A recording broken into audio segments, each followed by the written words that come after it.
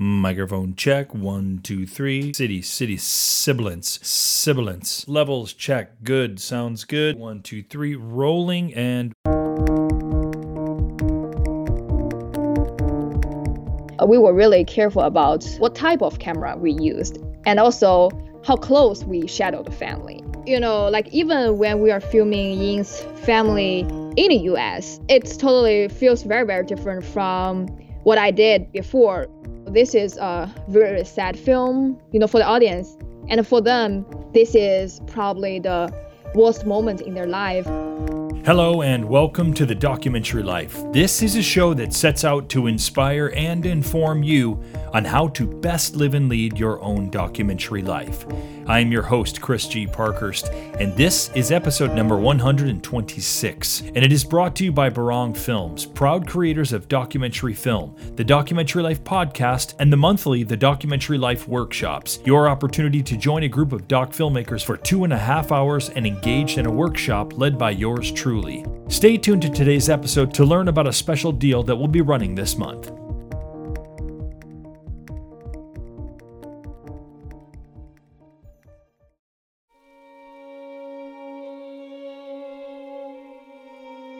It feels like Steph and I have been dealing with the fear and loathing of the coronavirus for 2 months now, which was about 2 weeks before leaving Cambodia and coming to the good old US of A where, everything was, as according to our fearless leader, under control. Actually, at that point, we were still a few weeks before COVID-19 was a bit more on Americans' consciousness.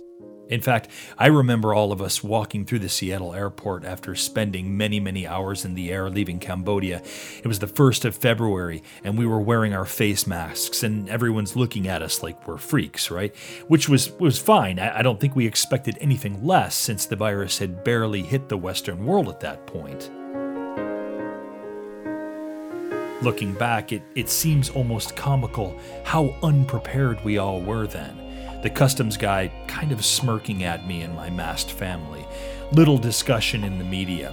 Said fearless leader and government not even yet mentioning any virus, let alone referring to it as, just the flu. It seemed like we had left one part of the world that was unprepared, but quickly implementing life changes, to another part of the world that was unprepared, soon to be implementing some life changes. And so here we find ourselves, eh? At the time of this recording, it is Monday, March 16th, 2020, 4 days before we release this episode. At this point, we all know how much can change in 4 days' time. But this episode is not meant to be another political rant about the coronavirus and/or the American government's inability to respond very quickly. See what I did there? I kind of just got political there, I guess, editorializing. I gotta work on that. But seriously, I want to talk about what we doc filmmakers can be doing during these strange times. How we might, in fact, stay focused during these times. Especially since most, perhaps all by the time you hear this, will be staying indoors for quite some time. And practicing our #social distancing. So I've got some ideas on ways for doc filmmakers to stay focused during the coronavirus.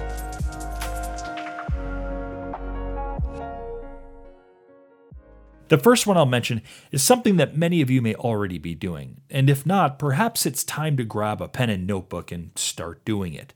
Yes, I'm talking about journaling, writing down some thoughts, observations, to-do lists, whatever. The idea here really should be about taking some time with yourself to properly collect some thoughts. That is, slow the thoughts down, especially since most of us are being bombarded by stories of COVID-19, whether through our social media, our televisions, the internets, and sift through all of the cacophony of thoughts that are swirling madly around in our brains, and kind of processing them on paper. There's just something wonderful that happens with our brains when we take a pen or pencil in hand and begin writing things down on paper. We're literally forced to, like I said, slow down our thoughts, and maybe even more importantly, get all of the shit out of your brain so that you can properly assess what is truly important and what isn't. And there's something relieving and liberating by getting all of these thoughts out and really kind of freeing up our minds for what we then decide is safe and positive enough to be allowed back into our brains. What thoughts actually serve us well. So grab a notebook and set aside time or multiple times in the day when you can do this kind of journaling. Another great way to stay focused as a doc filmmaker during these times is to do what you love to do. Make documentary film. Work on that project that's been collecting dust for the past few months while you've been taking care of the kids, or you've been freelancing, or you've been procrastinating, whatever. You really couldn't have a better opportunity for some time than now, right? You could also simply document what is happening in your world at the moment. Pick up your camera or your phone and simply start shooting what life is now like for you or your family or your friends. Although I want to be careful encouraging the friends bit since, we're all supposed to be practicing social distancing right now, and rightfully so. But the point here is to be creating, right? I mean, why wouldn't you be? Sure, doubtless there will be countless personal docs that will be coming out in a year's time from now, but whatever. The idea is more about staying focused, right? Remaining focused on the doc filmmaking, staying focused on our craft. Using your quote-unquote downtime, and I want to be sensitive to what I'm calling downtime here, since so many of us are now out of work and we've got families and we're trying to navigate maybe how to make next month's rent or mortgage. Please know that I am keenly aware of this, maybe too keenly aware of this. But in a way, maybe even more reason to document our worlds right now. And who better to do this than us? Another thing that is going to help us stay focused on our doc lives right now is exercise. Because all of this time that we're going to be hunkered down, I think it's going to be critical we become aware of the needs of our bodies, or at least stay aware of the needs of our bodies. And more specifically, movement. Keeping from getting sick is naturally on everyone's minds right now. And while it is easy to forget this, exercise is a big part of our health too. Maybe a good time to dust off that treadmill you bought a couple of New Years ago, but never actually unboxed. Or you have a set of weights in the basement. Or you can roll out the yoga mat. Steph has the kids doing yoga videos from YouTube, and no, I won't be posting these yoga videos in the show notes, but I'm sure you can do some YouTube searching on your own. There are plenty of things that you can do right at home. Stretches should be mandatory. Maybe some push-ups. Sun salutations. I've started running again since I couldn't really do much of it in Cambodia very easily. I know. It's in the outside world, but I'm not really coming into contact with anyone, right? Certainly not in any groups of people. And running not only helps me physically, but it helps me mentally. The sifting of the thoughts, if you will, that I was talking about earlier. Get some movement in your body going. It's super important. Your heart, your mind, your body needs it. So that's helping to keep the body fluid and focused. And so the last thing I want to talk about is keeping your mind focused. To keep learning, educating yourself. Of course, it could be any topic, but in our case, let's talk doc filmmaking, right? Now, there are a couple of ways in which you can do this. Reading is, of course, a great way. If you're like me, you probably have a handful of filmmaking books that you bought when they came out because they seemed like a great thing at the time, but then you never really found that time to actually read any of these books. A couple that come to mind. Directing the documentary by Michael Rabiger, who we had on the show a year or two ago. This book is always a quintessential doc filmmaking read. And it's one of those books that's so full of rich information about the craft that I bet no one here, myself included, has actually read the thing from cover to cover. So that's a book you can pick up. Or maybe Sheila Curran Bernard's documentary storytelling. That's one that's still sitting on my shelf, barely creased, that I always pass by and think to myself, I can't wait to get to that one. And then something comes up and I don't get to that one. Actually, I should try and get Sheila on the show, shouldn't I? Anyhow, so yeah, great time to get some doc filmmaking reading done. Another way to keep learning the craft is by taking a course or a workshop. Of course, not in person, not right now at least, but online. There are some great filmmaking courses out there online, like Patty Bird's Inside the Edit. That's a great course that we know that a lot of our listeners have loved. There are some masterclass series out there like the Ken Burns one or the Werner Herzog one. Heck, I'd be willing to bet that there are some online courses that you have signed up for in the past that you never got around to actually taking. Nudge, nudge, wink, wink. I know there are a few of you out there who are enrolled in The Documentary Academy who haven't gone entirely through the program. Now might be a great time for that. Online workshops are another great way to keep educating yourself during this time. You might even check to see if some of your local community colleges or film centers are doing any workshops online. Especially in the case of universities and colleges, most everything is being taught online right now. Some shameless promoting here, but we do have 2 workshops of our own that are online.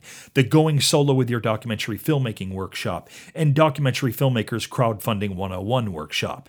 In fact, we have decided to run a special for the next couple of weeks because we know that a lot of you will be home, and we want to help keep you engaged with the documentary community. These workshops are a great way to do this. I can talk more about this and share our special deal during the break. Seriously, all shameless promoting aside, these are an excellent way to pack in a workshop and to connect directly with me and other doc filmmakers in the workshop. Okay, so I hope that this list of ways for doc filmmakers to stay focused during the coronavirus has helped you.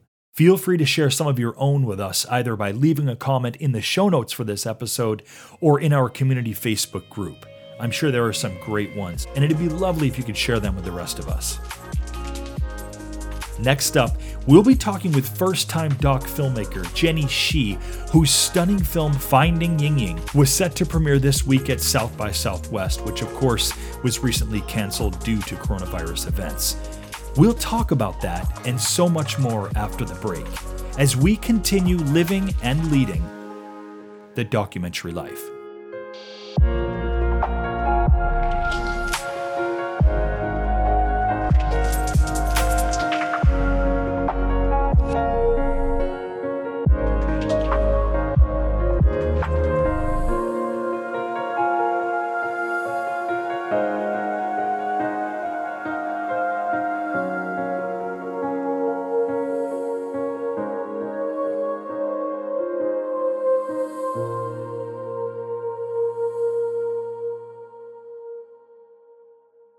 I want to give a quick thank you to the music licensing platform MusicVine, who have kindly supplied music for today's programming. They were also the sponsors of our previous episode. I mentioned for the whole of 2020, Doc Lifers can get 15% off any MusicVine subscription with the code DocLife15. Due to a mix-up, the promo code wasn't active when the episode was aired, but I can confirm it is now fully working. So if you need music for your film, head over to MusicVine and use DocLife15 to get an additional 15% off any of their music license subscriptions. Hi Chris, just wanted to say thanks again for the great workshop this afternoon. Your energy and attentiveness really made it a worthwhile investment and an all-round enjoyable experience. That was from Jack in Australia, who recently took one of our monthly workshops. This was from our Going Solo with Your Documentary Filmmaking workshop, where we delve into the world of making your documentary film with little to no crew. This workshop elevates your shooting, your interviewing, and your sound abilities, as well as helps you become more connected to a doc filmmaking community, so that you can feel less isolated and alone in your solo doc filmmaking venture. We also have the Documentary Filmmakers Crowdfunding 101 workshop, where I will help you not only to raise funding for your film, but also build an audience for your current and future films. If you are at all considering raising some funding for your doc, this is a great one to take. Now, I know that many of you may be home during the month of April, and you may be looking for ways in which to stay focused on your documentary craft. So as I mentioned a few minutes ago, I want to be able to help you do this. So for the month of April, we are offering up our workshops for $50 instead of the regular price of $65. Honestly, I'd pay 3 times that amount for either of these workshops. Not only are you expanding your documentary education in a live interactive setting where you'll be meeting and engaging with other doc filmmakers, you'll also get the opportunity to have me directly answer your documentary questions. The Going Solo with Your Documentary Filmmaking workshop happens on Wednesday, April 8th. And then on the next Wednesday, it's followed followed by the Documentary Filmmakers Crowdfunding 101 workshop. Again, that's Wednesday, April 15th. To learn more about these workshops and to reserve your seat today, go to thedocumentarylife.com/workshops. These workshops are a tremendous way to transform your documentary filmmaking. And for the month of April, you can make that transformation for just $50. Get signed up today at thedocumentarylife.com/workshops and let your doc filmmaking transformation begin.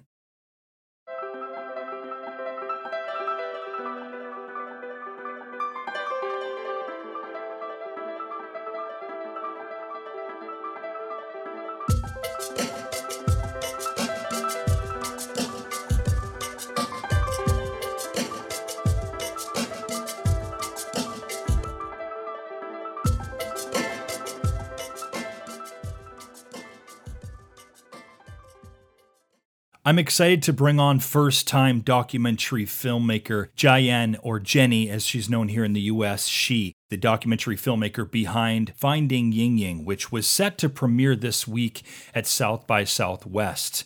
And I think a lot of us are aware of what has transpired over the last few weeks, causing a number of cancellations throughout certainly the film festival world and so much more. First of all, Jiayan, ni hao, and welcome to the Documentary Life. Thank you, Chris, for inviting me. Absolutely. I'm excited to have this conversation, and I have been for quite some time.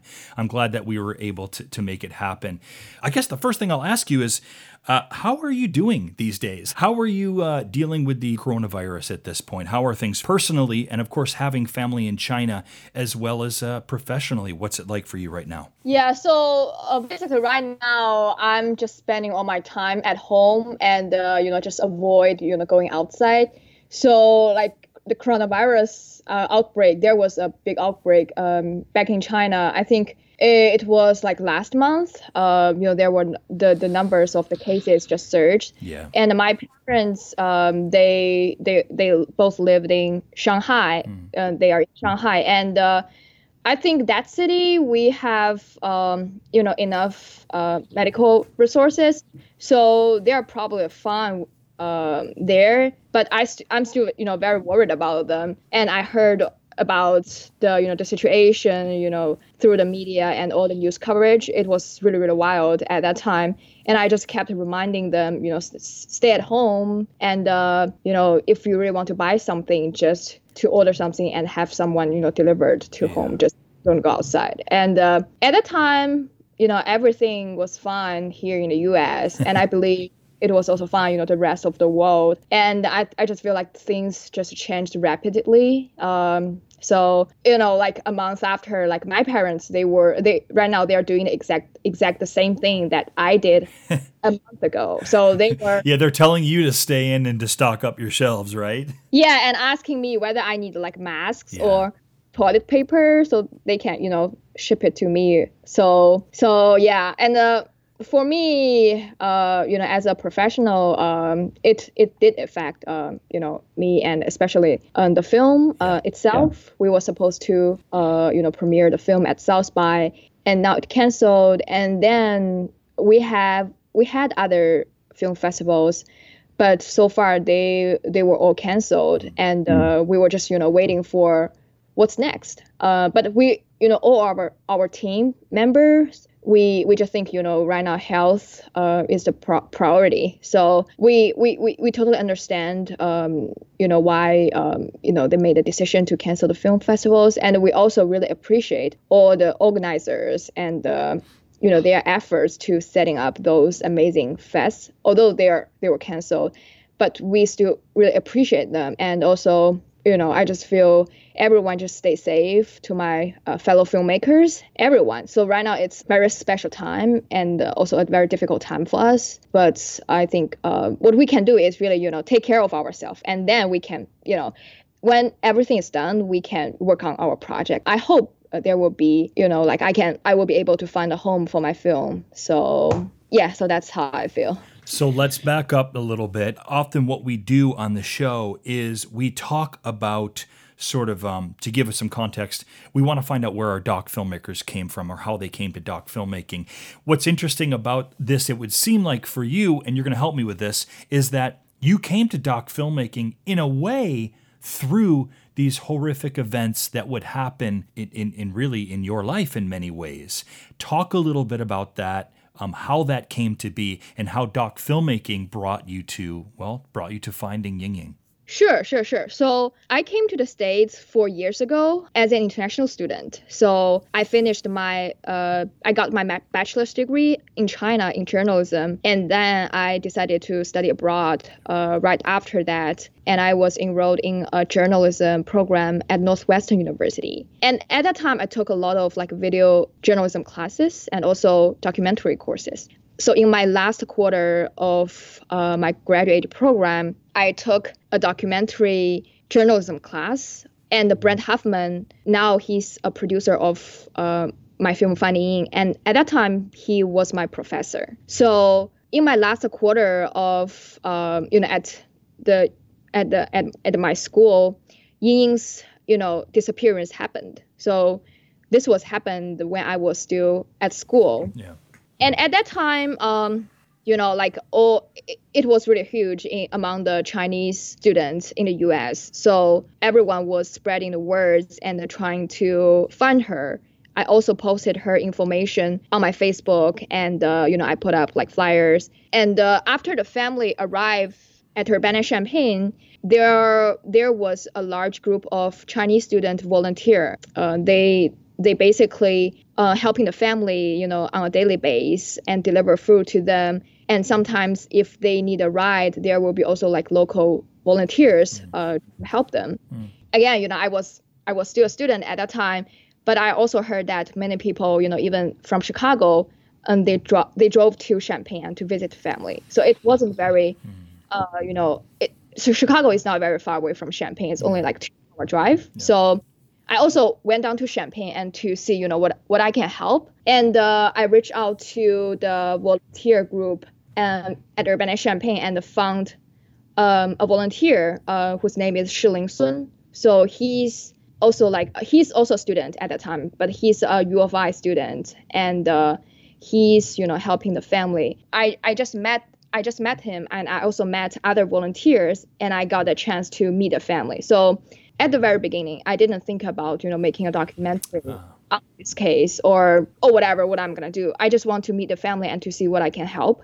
And after, visiting the family for several times and really get to know more about them, and I'm wondering, what I can do to help them in some way. So I'm thinking about, people have money, they just donate to the family or just help to buy some groceries for the family. And I have camera and I have the journalistic skills I learned at school.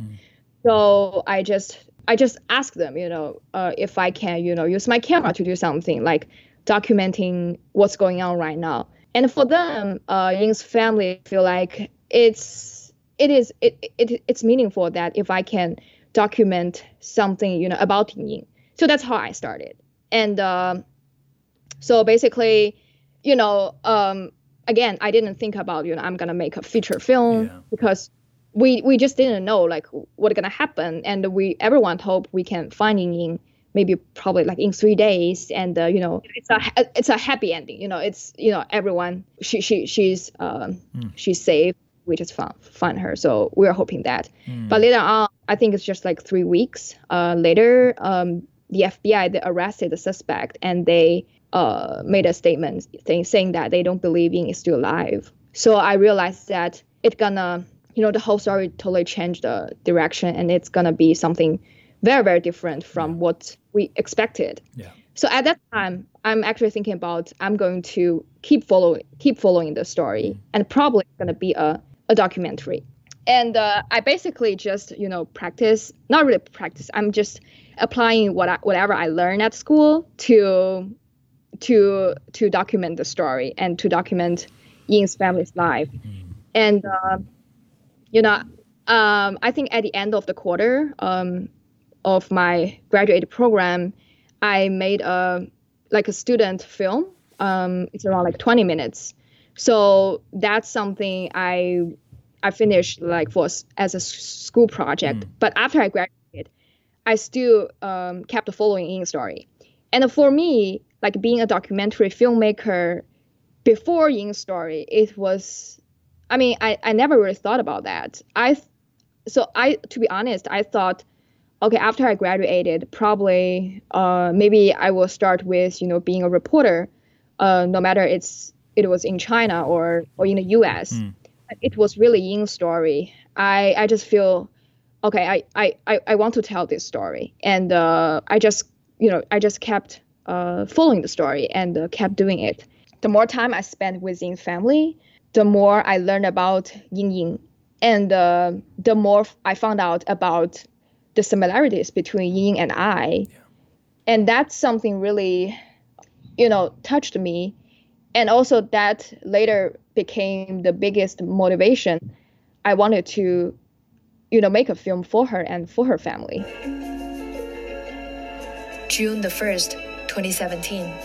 Speaking English, morning reading, 20 minutes.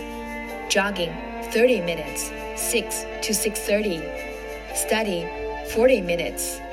Breakfast, 20 minutes. March on. This is part of the diary kept by Yingying during her first 6 weeks in the US.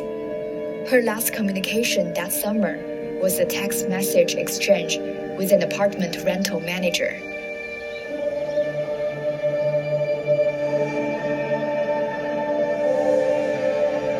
What did the family think of having the camera around? Or maybe better put, how did you ultimately approach them with this becoming now a full-fledged documentary project?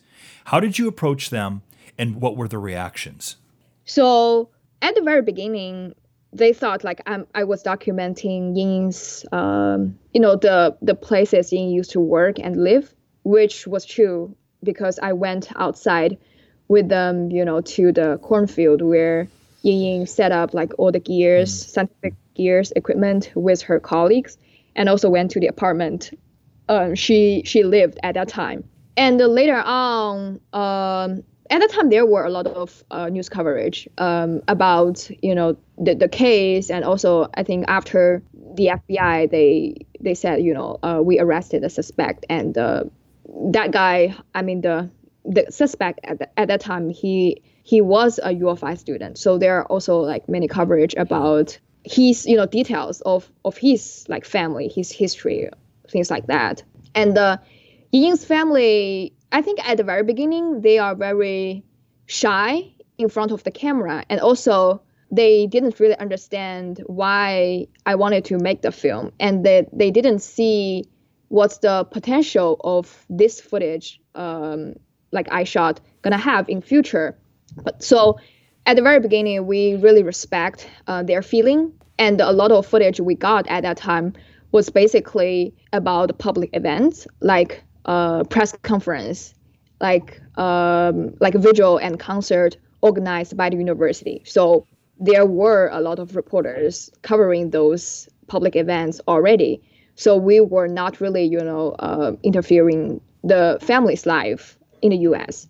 And to be honest, I would say like 70% of the time we spent with the family was without camera. So we were not just being there with our camera and kept the camera rolling. So most of the time, especially the first 5 months, when the family was still in the US, a lot of time we were just there. So we didn't even have the camera with us. Yeah.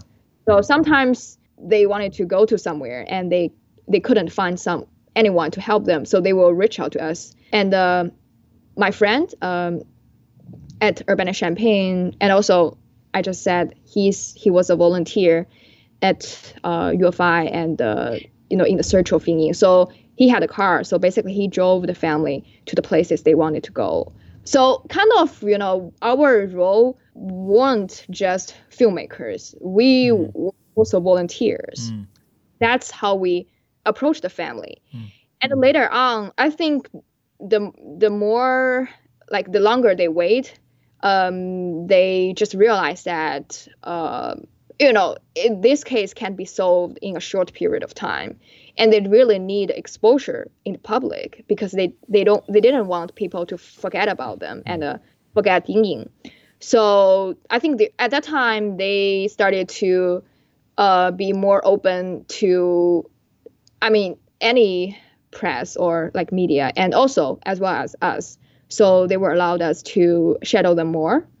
And since we spend a lot of time with them, they are quite comfortable with us, like being there. Right.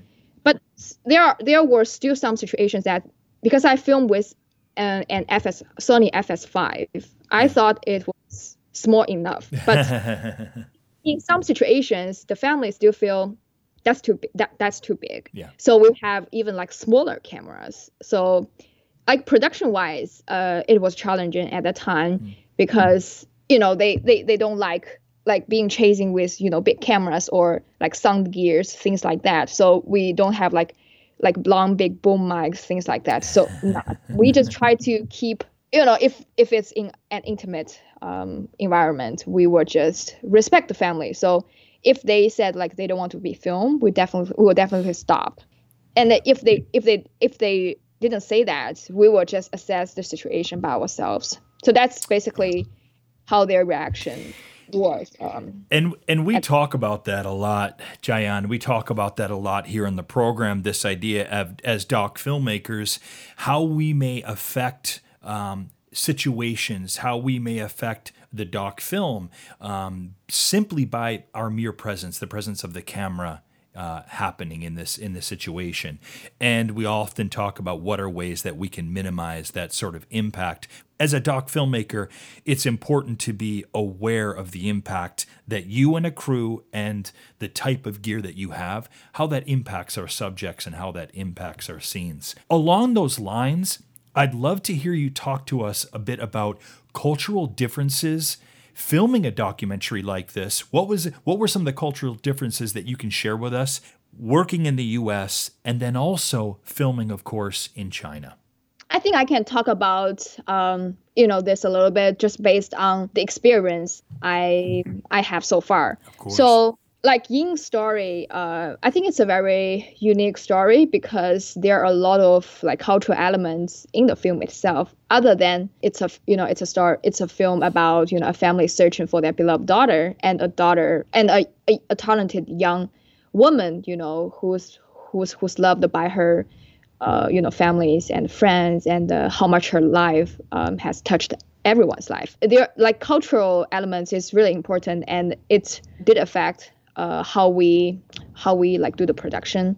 So like this film we shot like both in US and China, and the feeling when we were filming was quite different, I would say. So in the US, basically I don't know like whether it's it's common or normal and applied to other documentaries, but I feel like in the US, when we were filming with the family or filming at a public event, just a few people on the street and in the rally, they seemed they didn't really afraid of the camera, or they just very just ignored like our appearance. So I didn't really have any difficulties like filming here. But in China, especially when we were with the family in China in their small town, we were really careful about what type of camera we used, and also how close we shadow the family. Like even when we are filming Ying's family in the US, it totally feels very, very different from what I did before. I mean, for example, we talk about how comfortable the subjects will be, and there are people like telling me that if you follow the subjects as long long enough, they will ignore, they will basically won't really pay attention to you and the camera. Right. But it wasn't the case with Ying's family. So from the first day we filmed with Ying's family till the last shoot we had with them, I think at the end, late last year. Yeah. So we've been spending time with them over 2 years. They were very still aware of the camera and us. So for us, it was a big challenge to, build a trust, maintain a relationship, even though, we were really, really close, and, without the camera, they really treated us as their own children. Yeah. And during the trial, we went to the place they stayed, and the mom and the father, they cooked for us. So we basically had like lunch or dinner with them almost every day, but that's without camera. So I think for them, this is a very sad film, for the audience, and for them, it can be even, sadder and tougher for them to watch. This is probably the worst moment in their life, and probably there won't be any chance for them just to move on. So this is a very sad story. But overall, I mean, our strategy or our principle is basically we respect their feelings. So whenever they don't want us to film, we will just stop. And also we communicate with each other afterwards. Sometimes, Ying's family, they were so nice that they didn't want to say no to us. So I think that's a cultural difference. Maybe as Chinese, we don't really say no to others. Yeah. Sometimes they probably they wanted to stop us, but they just feel like, oh, maybe we shouldn't say that. But afterwards we will talk about, how do you feel about like today, things like that, and they will tell us, blah blah blah. At some point, I just feel like I'm not comfortable with that. So we will have conversations like that to just want to make sure we respect their feelings, and we're making a film, but I don't want to hurt them. So I think that's the bottom line. Yeah, and obviously that's a discussion that we have as doc filmmakers, and certainly on the show here all the time, which is that delicate nature and relationship that we have with our subjects, and it takes time to build that relationship up.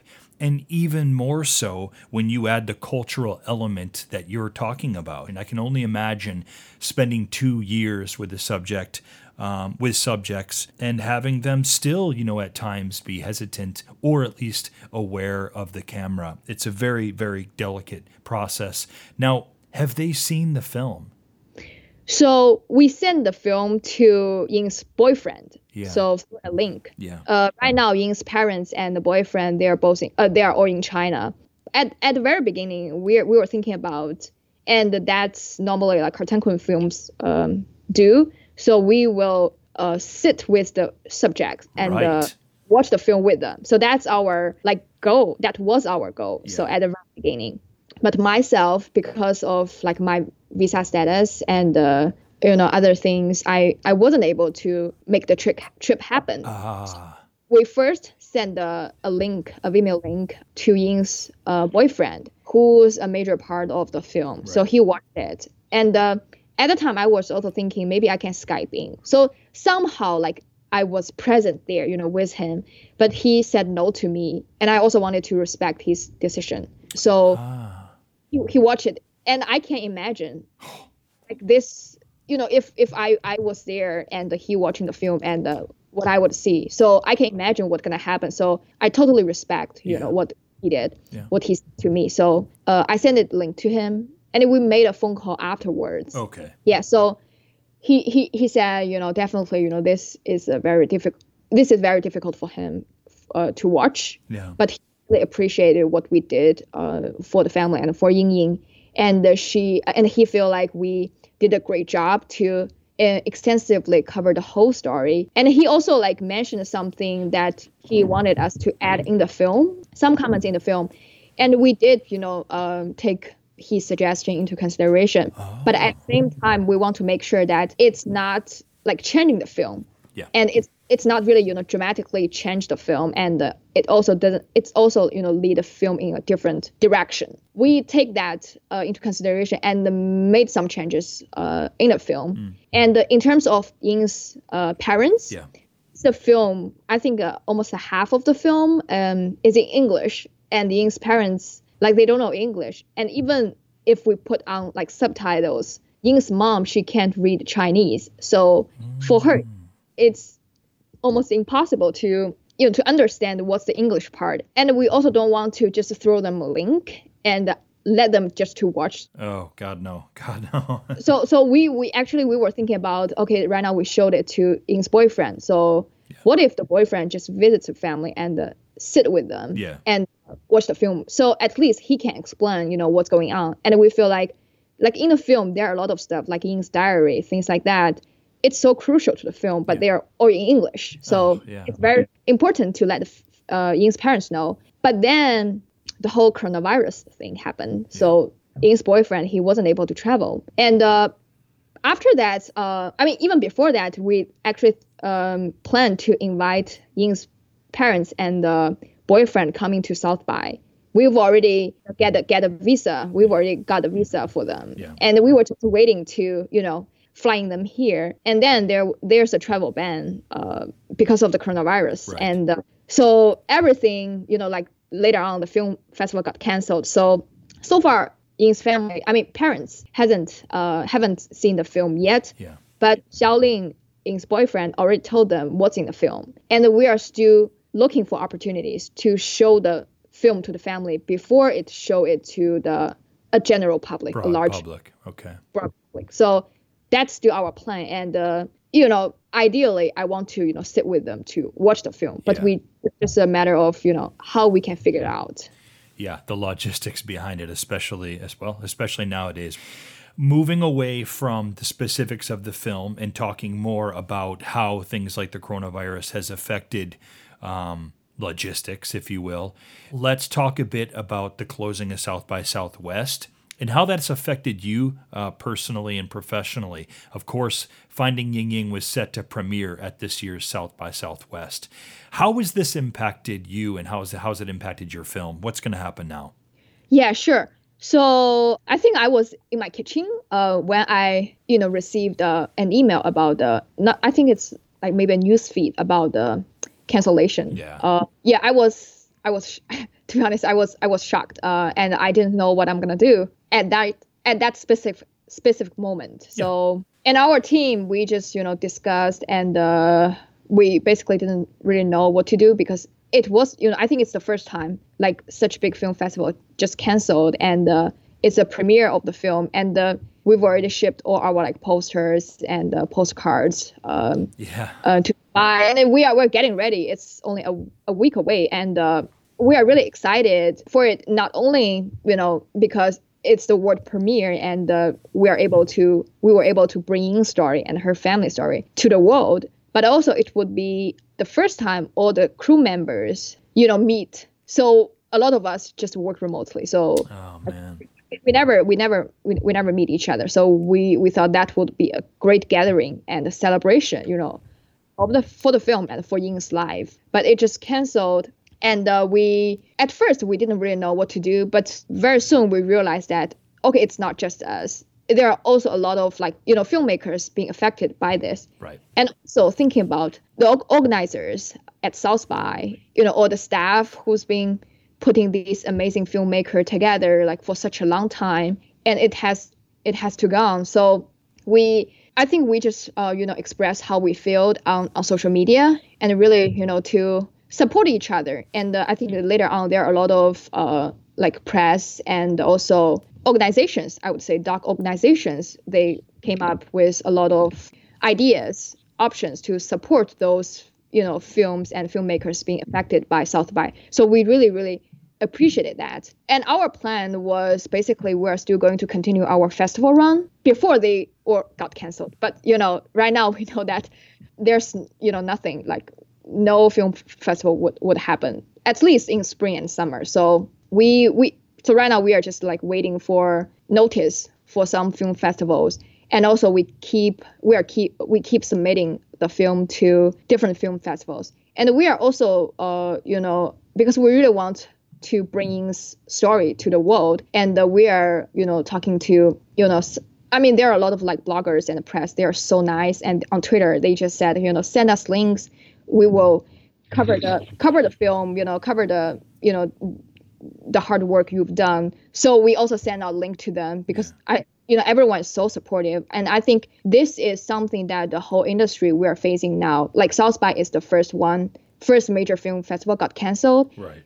Now we have more and more and more. Yeah, it kind of fell like dominoes. Yeah, so we didn't really know what's going to happen next. And I believe, everyone in the industry, we are also trying to figure out, and no one knows, how this situation will play out eventually. Yeah. But what we can do right now is just to stay positive and really support each other because, that's why I really like documentary filmmaking, because everyone I met is just so nice and so supportive, and also especially really nice to first-time filmmakers, really, really supportive. And I got a lot of suggestions and advice from experienced filmmakers when they learned that, my world premiere got canceled at South by. So really, really appreciate it. Talk a bit about how someone like Kartemquin, how they've supported you during this important time.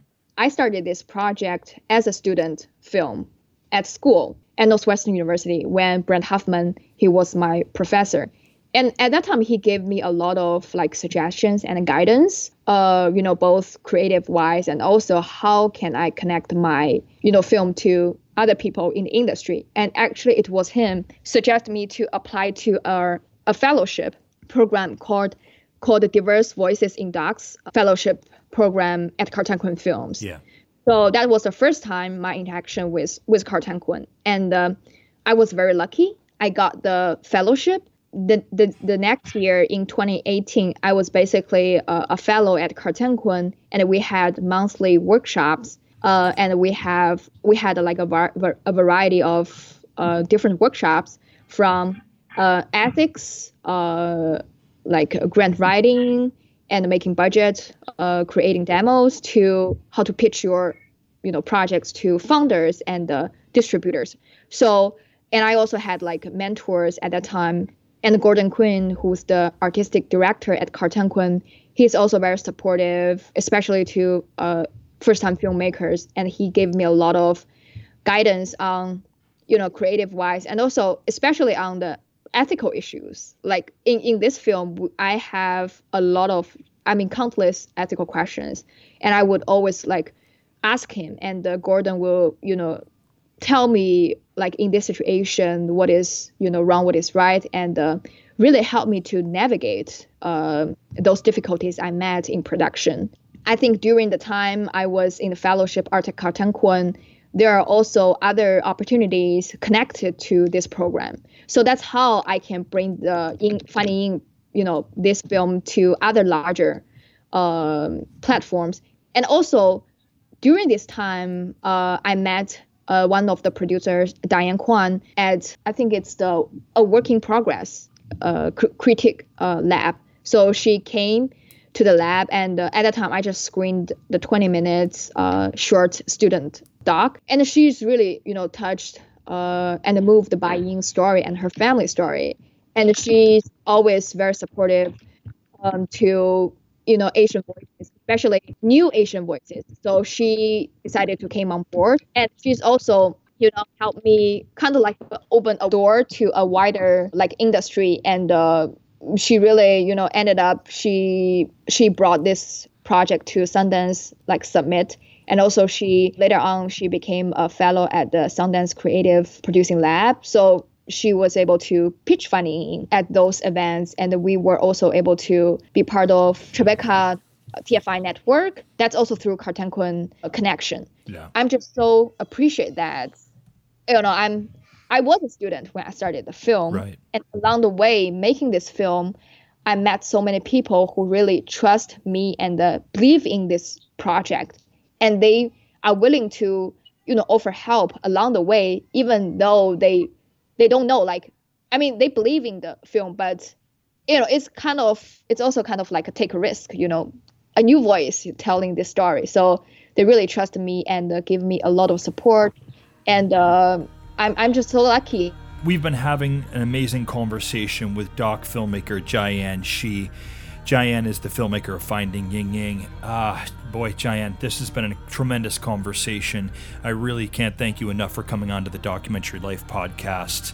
I can't wait for Finding Yingying to get out into the world, and I wish you the best luck moving forward, and I hope we remain in touch. Yes, it was so great chatting with you. Xie. Don't forget, if you like our show and you want to transform your documentary filmmaking this year, we'd love to have you join us in one of our workshops. Check out our current roster by going to thedocumentarylife.com/workshops. See you next time, Doc Lifer.